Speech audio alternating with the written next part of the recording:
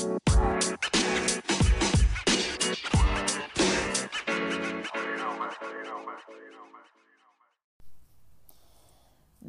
when we look at the Bible, pretty much from the end, well, I don't know. Let me see. Let me look at this. The end of Genesis, like towards the end of Genesis. So, for people who know the Bible pretty good, there is a portion where it's like you see the Israelites, or, before they were even called the Israelites, right? Because the name Israelites comes from Joseph's father, Jacob, right?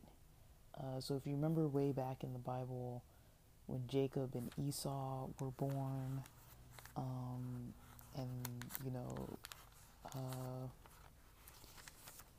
so Jacob and Esau were, let's see, sorry, I'm kind of looking back.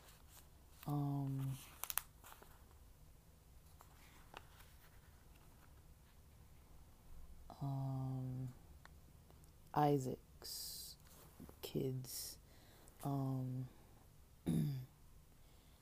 Isaac was the son, or I guess technically one of the sons of Abraham. Abram turned to Abraham. There was also the other son, Ishmael, which was not Sarai or Sarah's biological son, but was Abraham's biological son through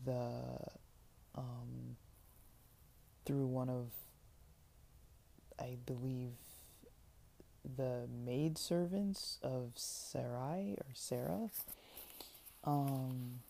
So Abram's name gets changed to Abraham. Sarai's name gets changed to Sarah. Eventually Esau is born. Jacob is born.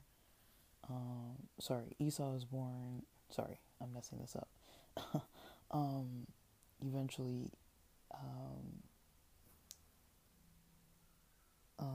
Isaac was born, and Ishmael was born. So the history of, the culture and religion of Islam follows Ishmael's lineage from Abraham. The culture of Judaism follows Isaac's lineage through Abraham. Isaac has these sons, Esau and Jacob. I don't know if you, so let me see, I think,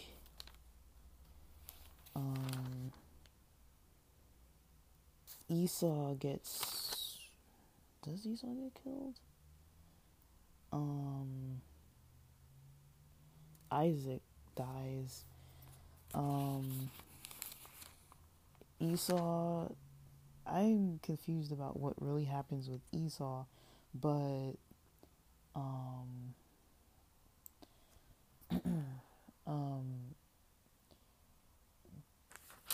Jacob basically has all these sons, right, that are listed.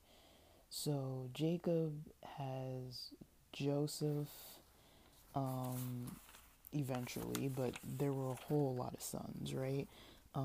So if you look at Jacob's lineage, and you see the name interchanged often after a certain point, so you see the Hebrews, which were the Israelites, that's like the same thing.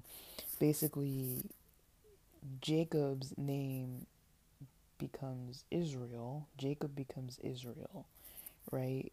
The name gets changed to Israel. And so when you see Israel, it's the descendants of basically Jacob is the same person, who is Esau's brother, right? And they were the sons of basically the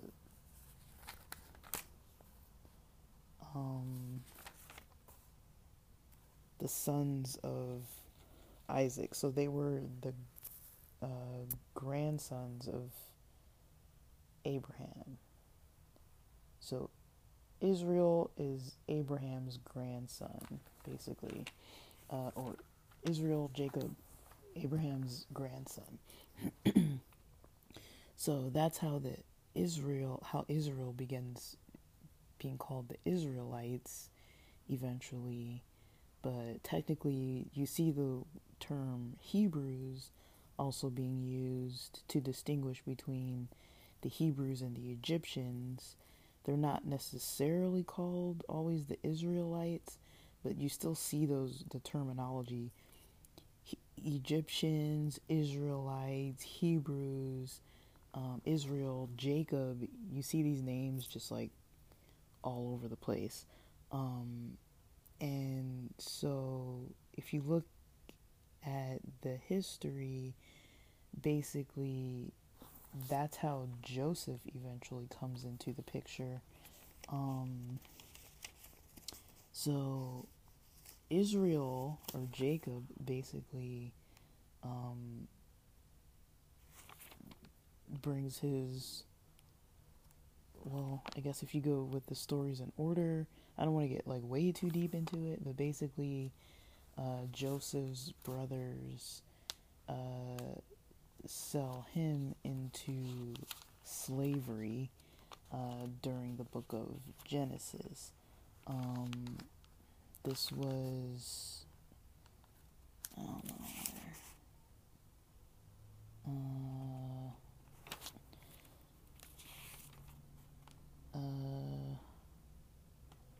let me see, I'm trying to find where it is. I don't know if it matters that much where it is actually, but I'm just like flipping through pages here. But we eventually get to the place where there's a famine in Egypt, right? Sorry, I kind of lost my place here. Now I'm like flipping around. But the reason why I'm talking about this is because there is a time period where you start seeing Hebrews in Egypt. They weren't like never there. They were there at a certain point. And so I'm just trying to find a chapter where that comes up. Descendants of Esau. And then you have Joseph. So in chapter 37 of Genesis, Joseph gets sold into slavery, and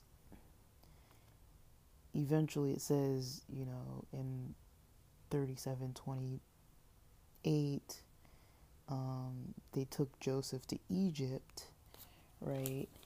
And so if you're interested in who are the brothers and therefore the lineage of Israel, which would include, Joseph, basically you have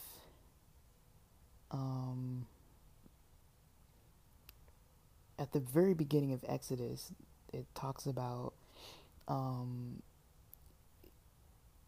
eventually Jacob or Israel coming to Egypt. That's like eventually later on. So you basically have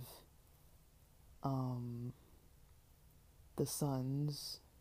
There are the sons of Israel, basically Reuben, Simeon, Levi, Judah, Issachar, Zebulun, Benjamin, Dan, Naphtali, Gad, Asher, and Joseph.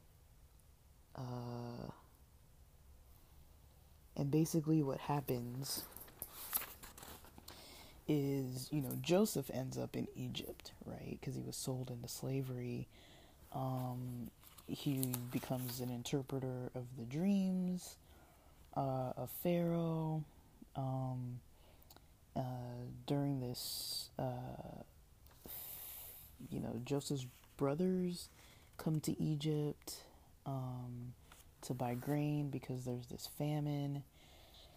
And eventually, you see Jacob bring his whole family to Egypt in Genesis chapter 46.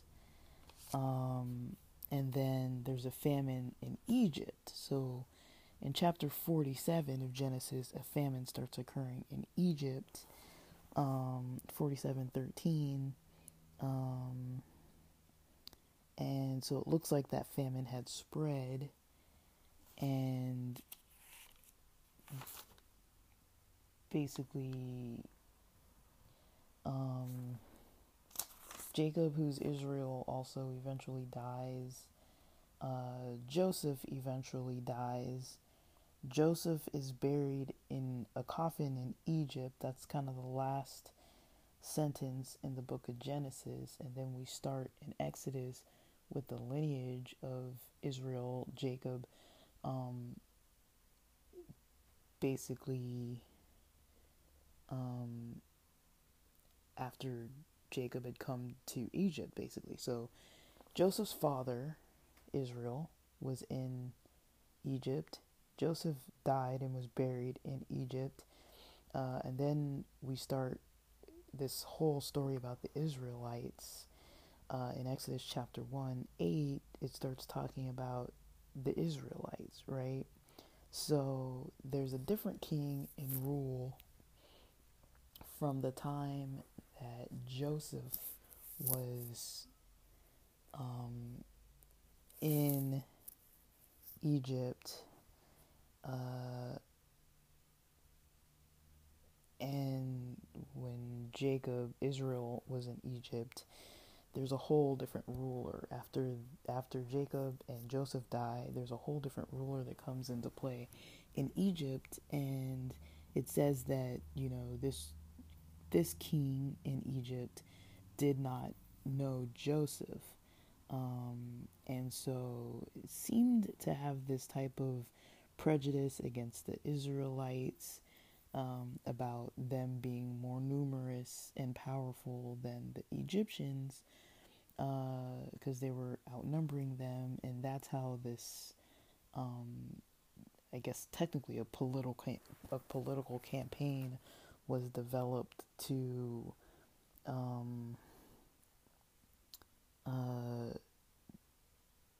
maybe have like this strategy so that it looks like they didn't want the potential for the Israelites to be able to join in a war with the enemies and then together overpower Egypt. And so they enslaved the Hebrews and put them in charge of building what they call supply cities, the cities called Pithom and Ramesses. Those still exist. Also all different types of making hard labor, mortar and brick, and all kinds of field labor.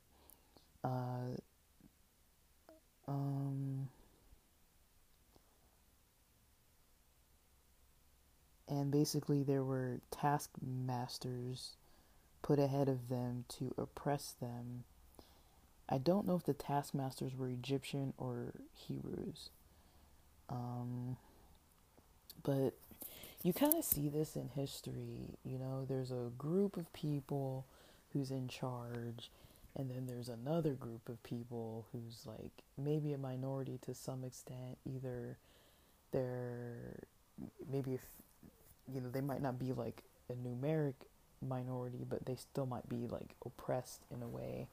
And so it looks like there was a form of oppression from the Egyptian rulers against the Hebrews because of how numerous they were and just the potential for them to rise up against the Egyptians and take over the rule and become in charge. So to prevent this, the Egyptian king enslaved them. So this is just like a system that gets created, right? And you see it throughout history. It's not uncommon. I'm not saying it's right or whatever, but it's not uncommon for rulers to get this kind of paranoia that like that group over there needs to be oppressed because we can't have them rise up for reasons X, Y, and Z. That's not like an uncommon type of thinking. And so when you see them getting oppressed and then basically, Pharaoh comes up with this idea of, having the Egyptian midwives, take watch over the birthing process of these Hebrew babies that were being born. It sounds like they're just popping out babies. I don't really know, but it sounds like there's a lot of babies being made, and it's getting to a point where it's concerning in a political way. And so I don't even know at this point if the famine is over. I'm gonna assume the famine ended during Joseph's years. I'm not 100% of those details of when the famine ended. I'd have to go back and read that. But I don't know the details of when that famine ended. But basically, there's this culture that's thriving after this famine. And it's after Joseph's lifetime. So it's a generation later at least. A different generation of ruler, a different generation of people, pretty much. And during that time period, the Egyptian women were put to, watch over the Hebrew women having babies to make sure that boy babies weren't led to survive. Pharaoh wanted the boy babies to all be killed, and the midwives didn't really agree. After that, he questions them, and they're like, oh, like they have the babies too fast or whatever, like they're too strong for us to like kill the baby before it's born. Like it would be like too obvious, basically. And so they've been letting them survive. But there is a comment in there about them being like believing in God. I don't know which God they believe in, but it seems like they believe in the Hebrew God. I don't really know, but that's kind of what it assumes with like the spelling and everything. Usually when you have a capital letter G-O-D with the first letter capitalized, that's the God of the Bible. That's not usually a God, like a different God, like a different idol or God that would be worshipped by a different culture. And then, so basically, the next phase is that Pharaoh says, throw the babies in the Nile. Every boy that gets born, throw them in the Nile. And they don't do that either. And so there's this passage that starts coming up about Moses. Mind you, we're still in Egypt. These people are all still in Egypt. So now, after Joseph's lineage, after Jacob dies, everybody's in Egypt from that point. And so, going back to Titus Kennedy and the arguments and things about people being in Egypt, according to the Bible, there were slaves that were Hebrews. There were taskmasters over these slaves. There was a campaign to kill the baby boys, either by killing them at birth or drowning them and throwing them in the Nile. There was a campaign pretty much against the Hebrews, to keep their numbers down. They were enslaved. I don't know if slavery is considered a form of genocide. I don't really know what it's considered, but you know, they basically made them do forced labor of building and different types of field work, farming, things like that. Hard labor. And it looks like, too, that there was part of a role for women was, I guess, being what do you call it? Is it called a midwife? What's it called? Like a nurse? Like someone who nurses the babies? And so basically that's how Moses survives. So it doesn't say the name of Moses' mother, probably because she was a slave. But Moses gets an Egyptian name because he was basically in early days raised by Egyptians. So basically what happens, like it mentions basically the lineage of Moses being from the house of Levi at the beginning of chapter 2 in Exodus. Moses, so the father was from the house of Levi, and a Levite woman who likely had the same lineage. So remember when I mentioned all those names of Jacob, Israel's sons? Levi is one of those sons. And so Levi is from Jacob's lineage, one of his sons. So basically somebody from Levi's lineage that I don't know if they would even be alive by this point, because Joseph was dead, Jacob was dead.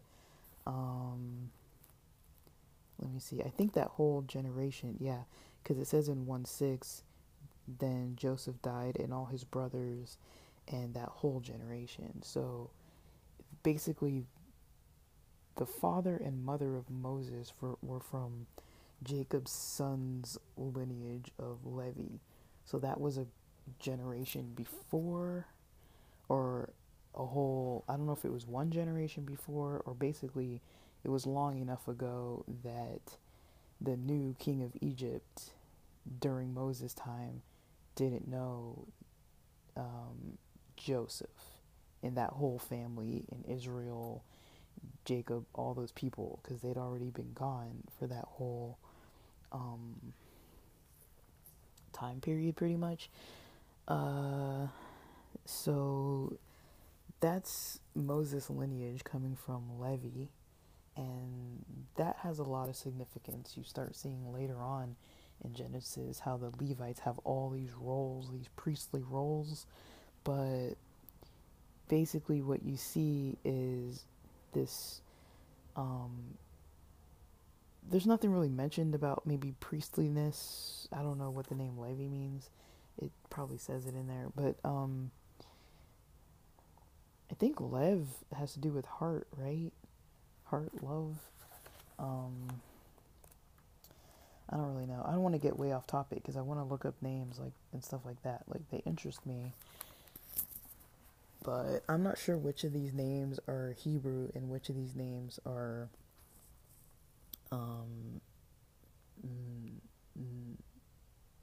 like Egyptian.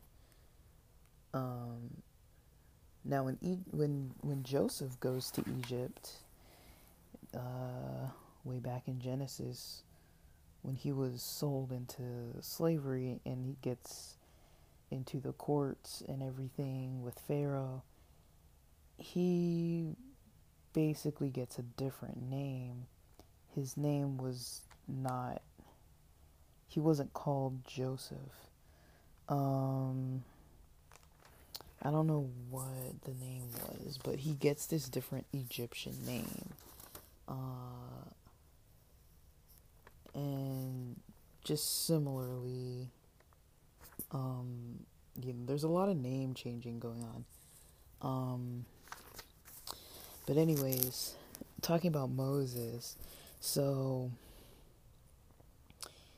he basically survives because it says 3 months later, so his mother hid him, raised him for 3 months basically, and then it says when she could hide him no longer.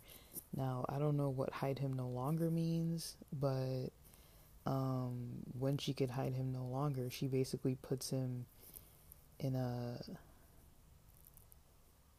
basket, in close enough distance for the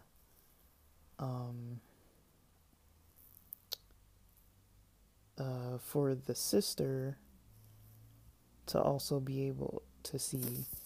So it sounds like Moses had an older sister who was watching over this basket that baby Moses was in. And it doesn't even say what his name was.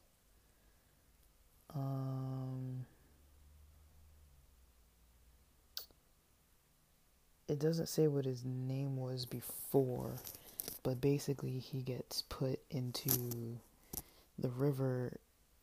Pharaoh's daughter comes to bathe in the river and sees the baby in the basket and asks one of the servants who were with her while she was bathing to go get the baby.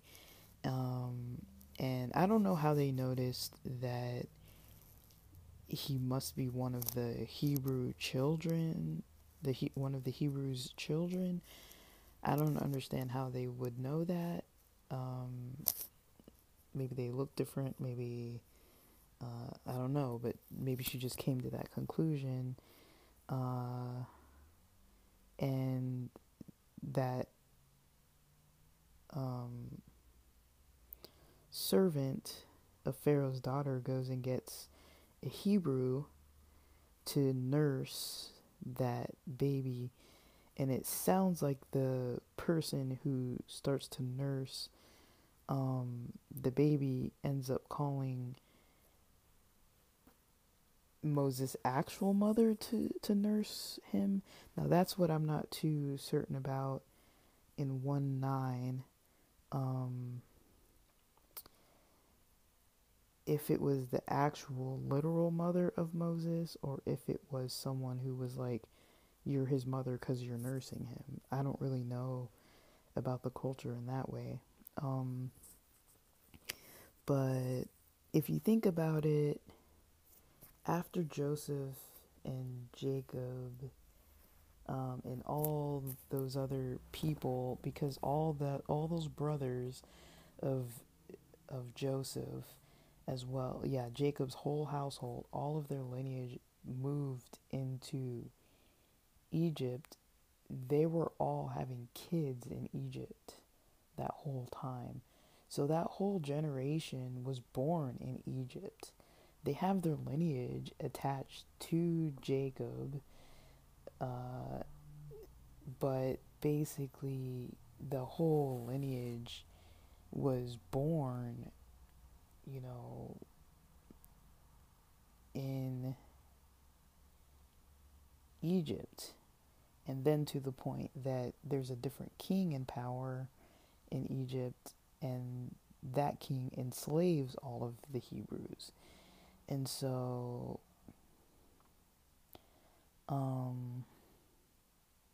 yeah, there's a whole lot that goes on there.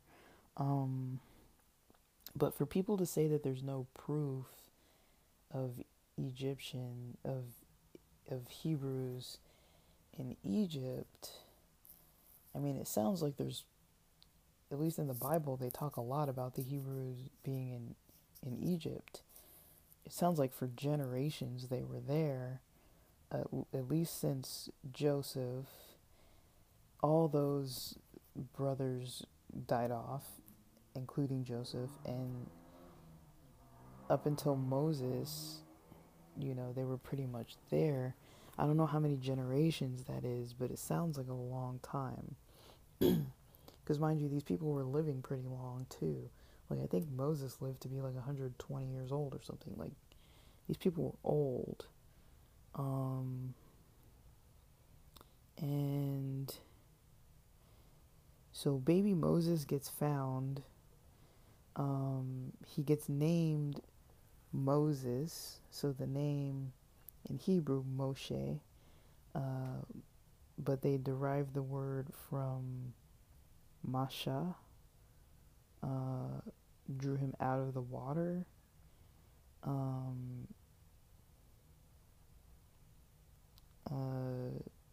But that's how, like, I don't know Egyptian, so I don't really know Hebrew either, but I know more Hebrew than I know of, like, Egyptian, Arabic, any of those languages.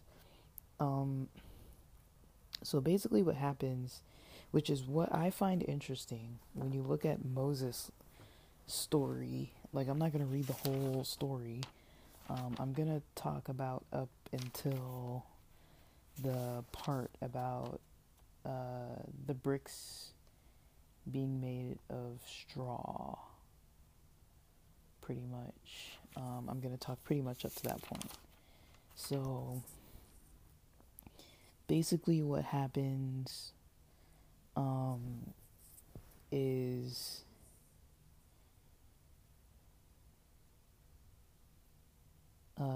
Moses, it says he was, walking out when he was older. It doesn't say old. Like, it sounds like technically he was potentially raised around Pharaoh's daughter. Pharaoh's daughter named him. I don't know for how long Pharaoh's daughter was raising him, or if Moses' mother or the mother who was nursing him was raising him, but either way, they're all in Egypt. We know that they're in Egypt. So what happens is when Moses is older, he goes out and sees that his people were being forced to labor.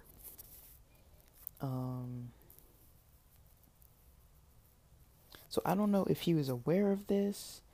I don't know how he was aware of who his people were.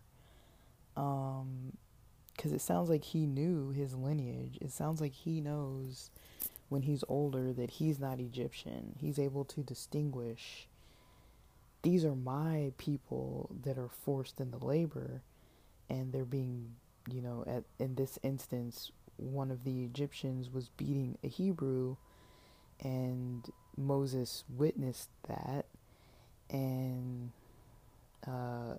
according to Moses thinking, he looks around, nobody seems to be visible, able to see the situation, and so he kills the Egyptian, buries the Egyptian who was beating the Hebrew, he buries him in the sand, and he goes out the next day, and Moses goes out the next day. When he sees two Hebrews fighting, one of them mentions, kind of like when Moses is kind of confronting them about their fight, he's kind of like, well, are you gonna kill us like you did the Egyptian?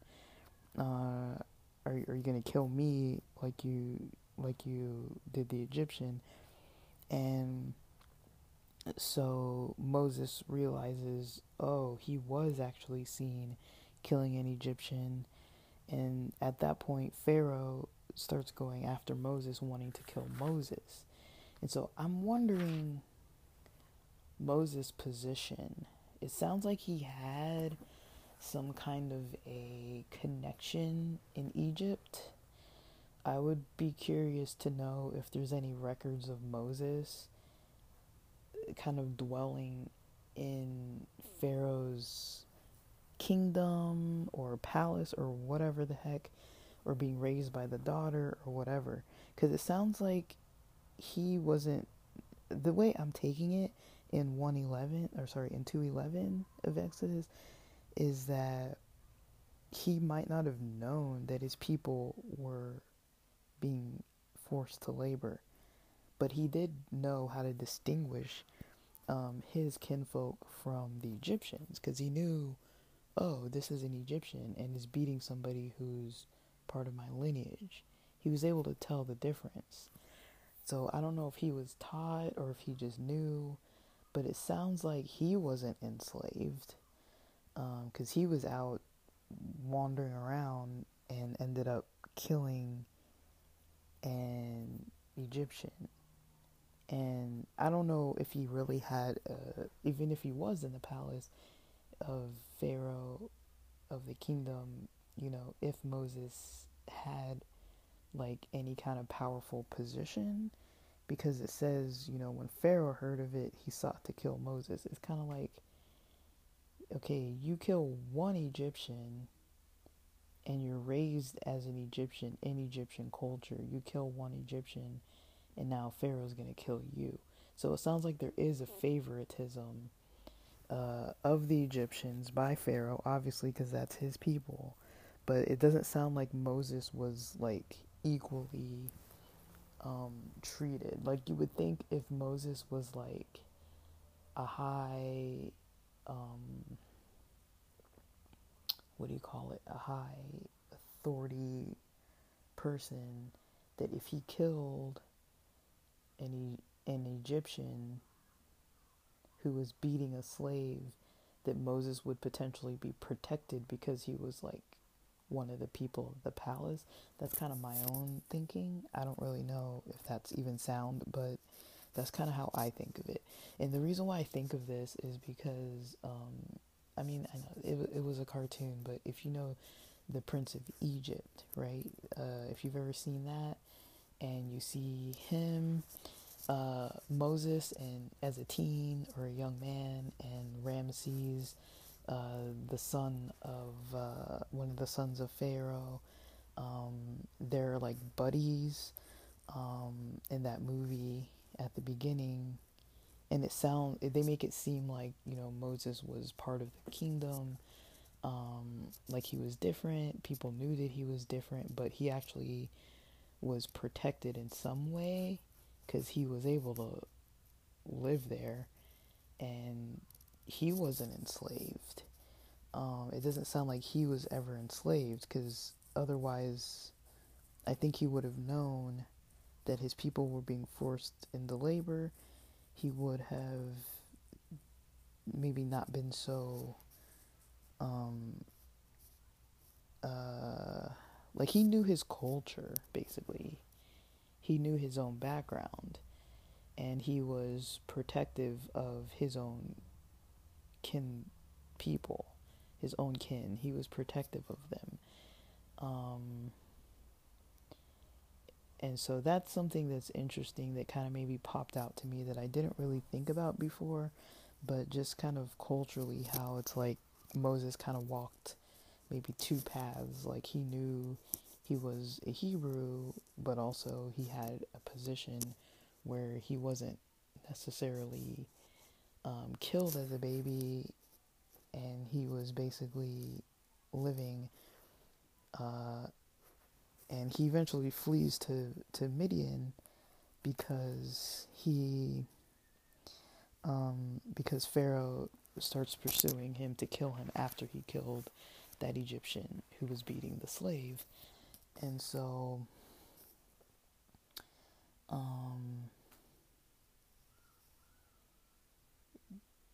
that's when he comes across Jethro.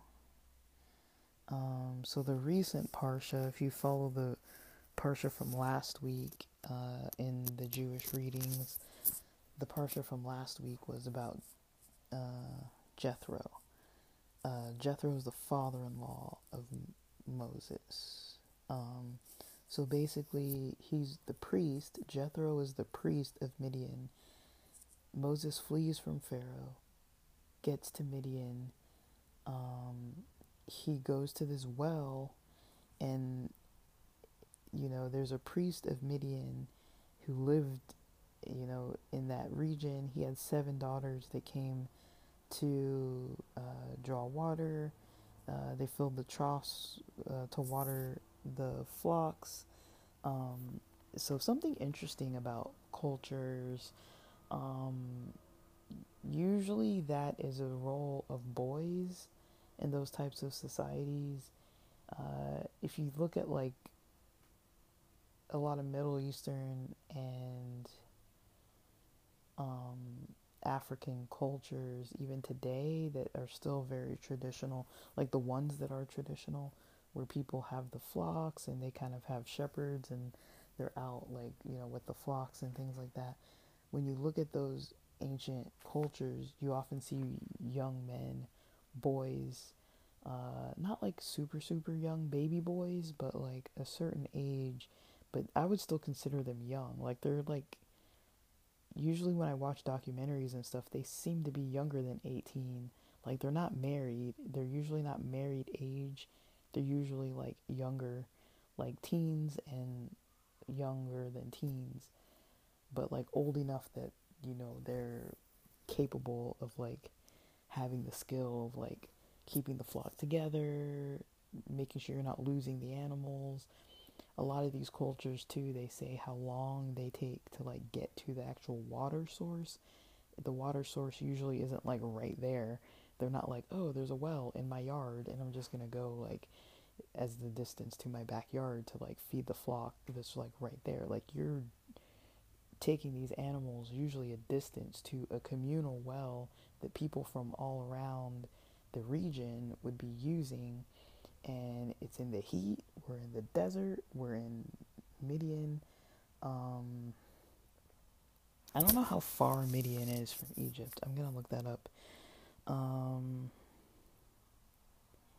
Let me see. uh so if I look up that distance, um let's see. uh some people say about 18 days, 360 miles away. um Let me see. Some people say 700 miles. So how Midian is located about 700 miles east of Egypt. So let me see. Oh no. I don't know. I don't know how I'm in Google Maps trying to look this up. Um that's not gonna work. That's not what I was trying to do. Um so let's see where Midian is. Um It says Northwest Arabian Peninsula. So if you look at Egypt, yeah, it's pretty far. Um, why did he go that far though? I don't know. I don't know how far Egypt's reach was. Um, but it looks like um it's far. It's far from Egypt, basically. Next to the Gulf of Aqaba. So, and it's like bordering the Red Sea as well. So Midian is far, uh, to say the least. It's far from Egypt. Um, so he definitely fled far away. And in this story where he's in Midian, and basically there's this priest of Midian who has these daughters. Um, Now I don't know much about Midianites. Who were these people? Um, but basically, he leaves Egypt. He leaves the Hebrews, and he's in this whole other land with these other people. And he ends up getting a getting married to one of those daughters, and uh,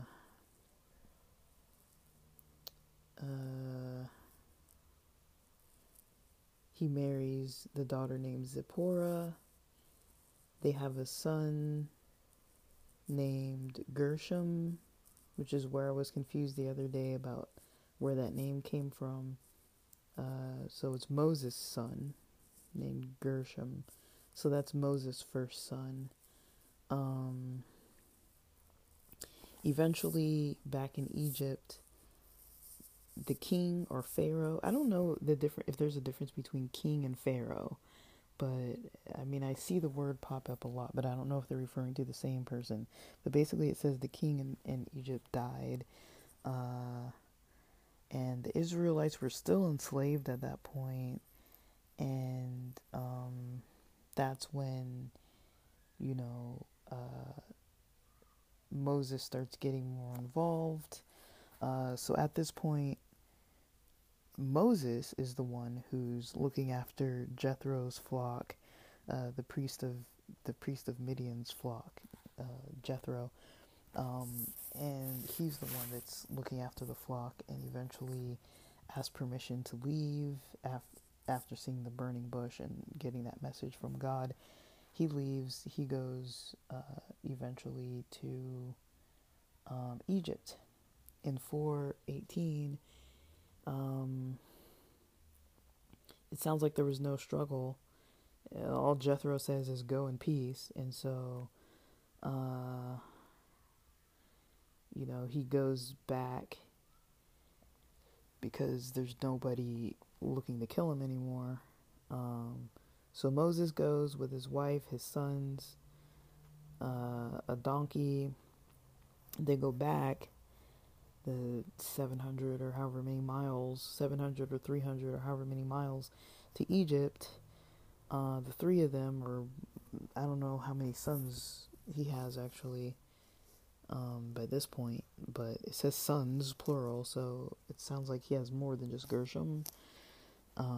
Him and Zipporah have more than just Gershom. And then they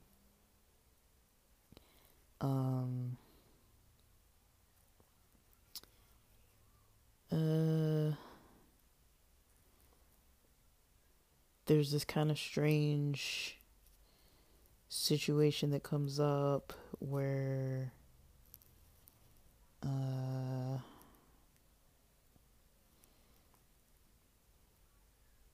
basically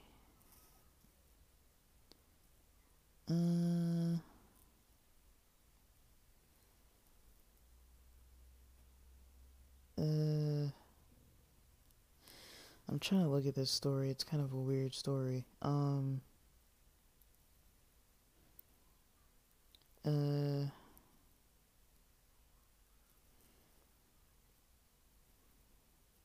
Let me see.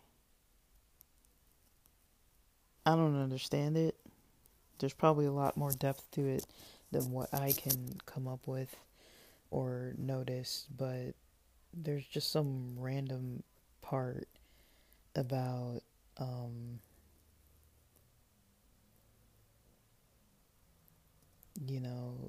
the Lord trying to kill Moses.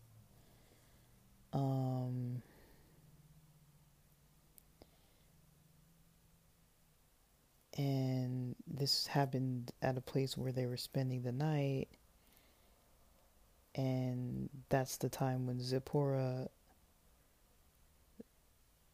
circumcised her son.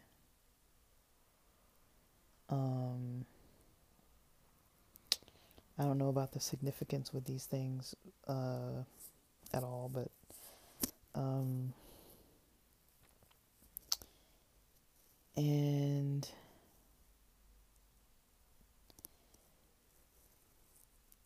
then Aaron goes to meet Moses in the wilderness. I don't know how they even like find each other. Like you're in the middle of nowhere. And I don't really know the story of Aaron too well.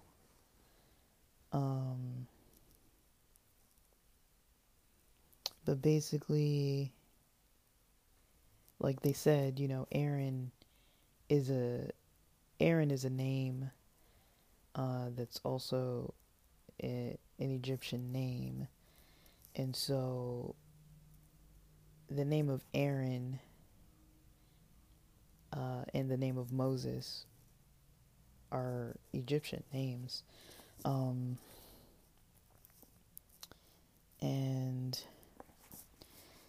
you know, when Moses and Aaron are together, basically they go to Pharaoh and say let my people go so they can celebrate this festival in the wilderness. And that's where all these problems start arising again. This is the third Egyptian ruler that we see from Joseph on. So from Joseph there was one ruler, or I don't know how many rulers during his time period, but there was a ruler. There was a ruler during Moses' childhood, and now, later on, after he marries Zipporah, whatever that Pharaoh was in Moses' childhood, he dies, and, basically Moses is supposed to go back and get the Israelites. And so,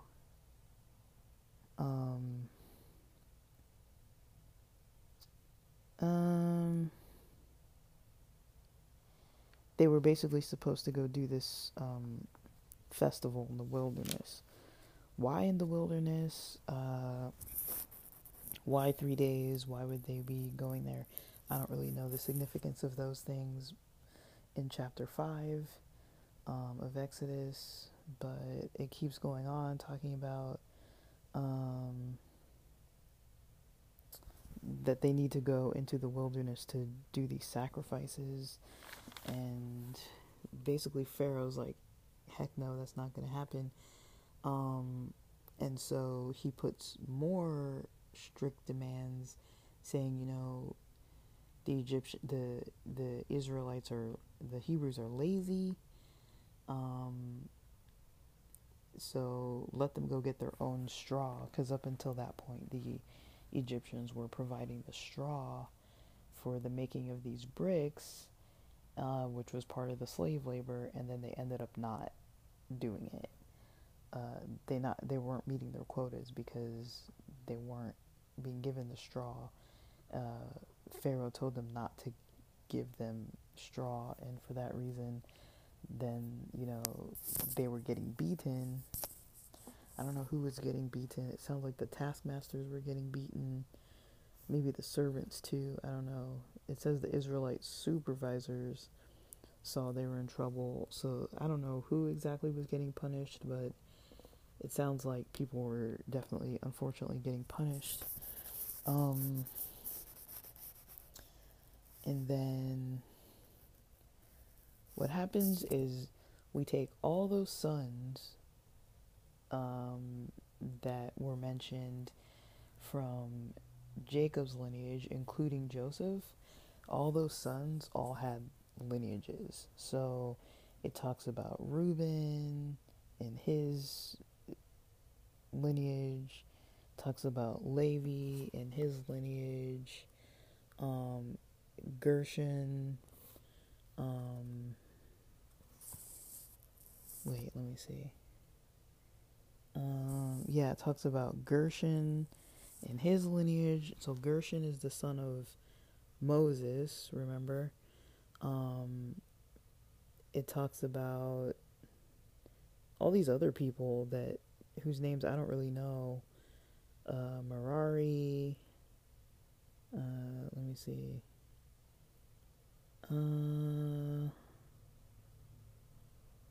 So it says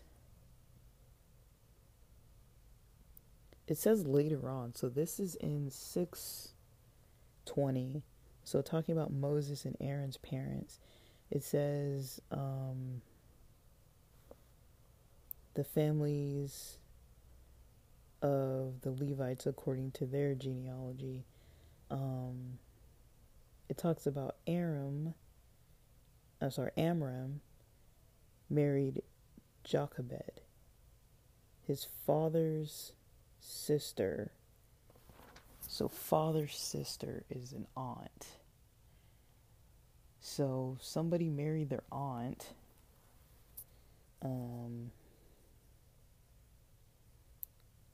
So Amram married Jochebed, which is the aunt, and bore Aaron and Moses.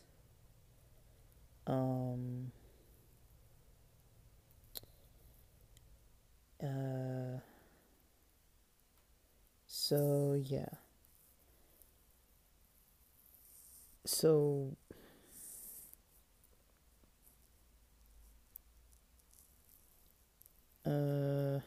and these were the companies that were formed. So it was almost like this kind of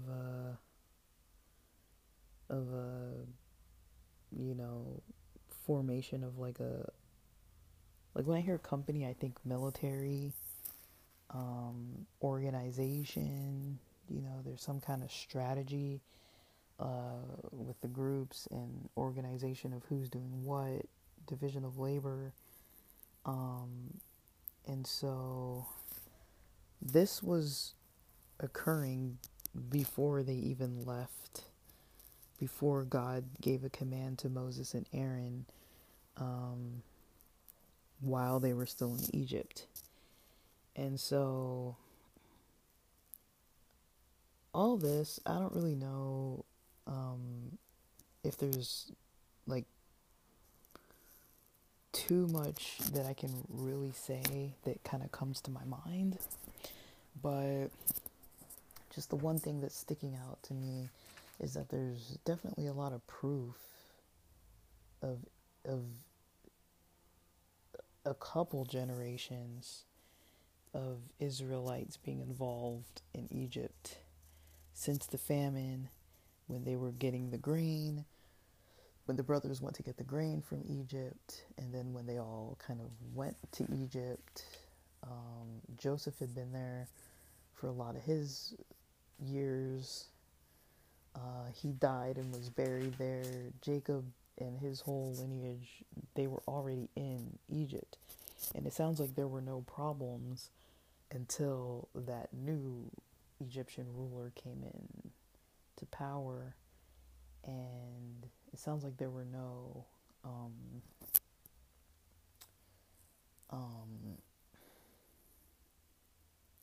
kind of problems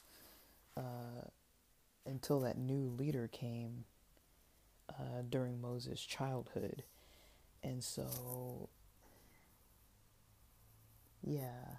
And for them to have the names later on with that father Amram who married Jochebed, the aunt. I don't know who Amram is, but it sounds like they're both Levites, right? Because it says that one person of Levi's lineage went and married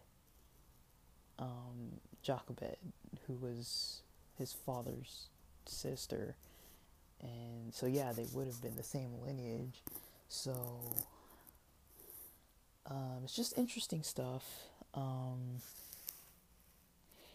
But, I mean, I love Egypt. It's just such it's such a fascinating thing to study. And, I think maybe I didn't fully realize how in depth, Hebrew culture started in Egypt, and then the organization of the religion of Judaism came out of, once all those laws were being given at Sinai, there were all these laws and things that started popping up. Well, not popping up, that's not the right word to use, but up until that point, before that, they were basically an Egyptian heritage, and then before that, they were in the desert on their own.